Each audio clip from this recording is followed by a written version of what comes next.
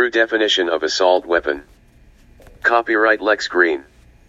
Because today's Marxist Democrats are determined to disarm all American citizens in order to protect themselves from a real constitutional insurgency by angry American citizens someday, it's critical that American citizens gain a complete understanding of what Democrats mean when they seek to outlaw the private personal possession of all assault weapons. According to the ATF, Department of Alcohol, Tobacco, and Firearms, and drawing from existing federal and state law definitions, the term assault weapon refers primarily to semi-automatic rifles, pistols, and shotguns that are able to accept detachable magazines. When did the American people grant the federal government any authority to regulate alcohol, tobacco, or firearms, at all? Of course, across the spectrum of numerous federal, state, and local definitions, there really isn't a single definition of assault weapon. Some jurisdictions even define revolving cylinder shotguns as assault weapons. Others may even include basic revolvers in their definition of assault weapon. So, first and foremost, when discussing the subject of assault weapons, it's important to realize that really, there is no common or clear definition of what an assault weapon is. What constitutes an assault weapon is actually in the eye of the beholder. In all honesty and reality though, there is really only one reasonable definition for assault weapon. Any item which can be used as a weapon to assault another human being, is technically, by reasonable definition, an assault weapon. Since only one bullet is necessary to assault another human being, anything capable of firing just one projectile can reasonably be considered an assault weapon. Indeed, many other items available in daily life can be used as a weapon to assault people too. It doesn't have to be a gun of any type. Knives work, any sharp object works, a ball bat works, explosive materials work, bio and chemical compounds work, drugs work, rope works, wire works, most farm tools make fantastic assault weapons, the list is endless. Many well-trained individuals can be an assault weapon as well. So, what exactly are they trying to outlaw? If it's true that Democrats seek to outlaw all assault weapons to prevent human beings from assaulting one another, then they will have to outlaw an endless list of things that people use to assault other human beings. Before we start trying to single in on one appropriate definition of an assault weapon, let's take a close look at gun deaths in the USA over many years now. We can't begin to find a solution to a problem unless we first identify the real problem. Factual stats regarding gun deaths in the USA.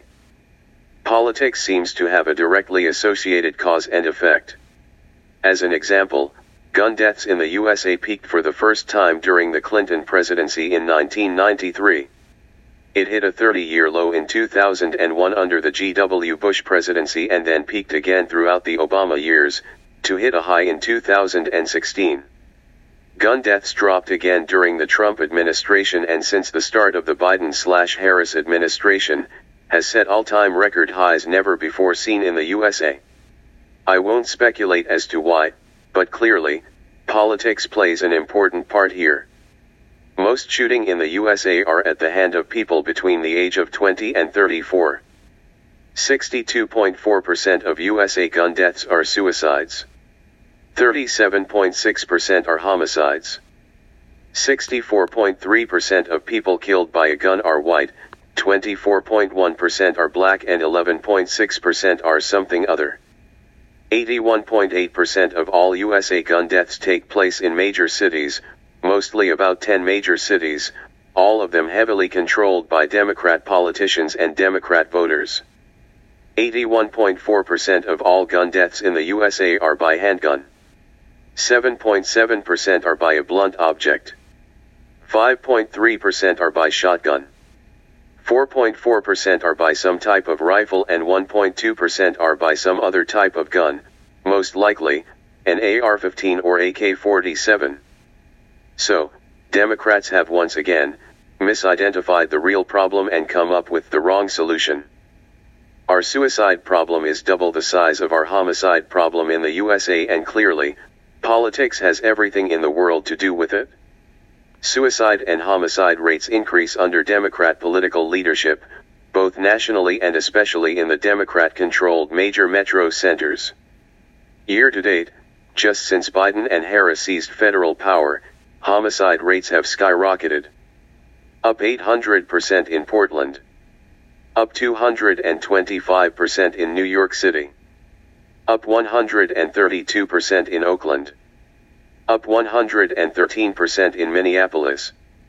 Up 50% in Austin. Up 26% in LA. And what do all of these cities and states have in common? They are all controlled by Democrats and they all represent some of the most extreme gun control laws in the country. Whites are dying at a rate 3 times that of blacks, or any other color. Almost no one is killed outside the 10 largest cities in the country, all of them controlled by Democrat voters and politicians, so clearly, Democrats are a major problem, statistically speaking.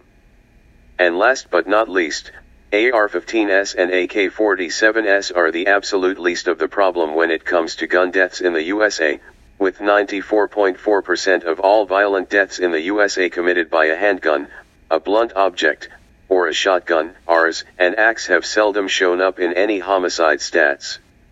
Even most mass shootings have not been carried out using these particular rifles. If we can't accurately assess the problem, there is no way to arrive at a proper solution. In a recent Senate confirmation hearing for prospective ATF Chief Davis H. Chipman was asked by Senator Kennedy to define assault weapon and he simply couldn't or wouldn't do so. Yet, Chipman openly supports banning something he can't even define. Chipman couldn't correctly define law-abiding citizen either. Most important is the fact that no gun of any kind has ever killed anyone. In every case, whether suicide or homicide, a person actually did the killing, not the weapon. As we can see in the actual facts presented, the weapon of choice is almost entirely irrelevant. When someone decided to kill, either themselves or someone else, they can easily find a manner in which to do it, with or without a gun. Last, no one on earth has ever killed as many innocent people as governments do all over the world, including in the USA. Clearly, we don't have a gun problem in America, certainly not an AR or AK problem. The stats tell us the truth, we have a Democrat problem. The greatest threat to human life isn't an AR-15 or AK-47 or any other type of gun. It's government, especially Democrats in Democrat-controlled areas of the country. And that explains why governments want to disarm their citizens, especially global Marxist politicians. Fact sources: the FBI, the ATF, the Western Journal.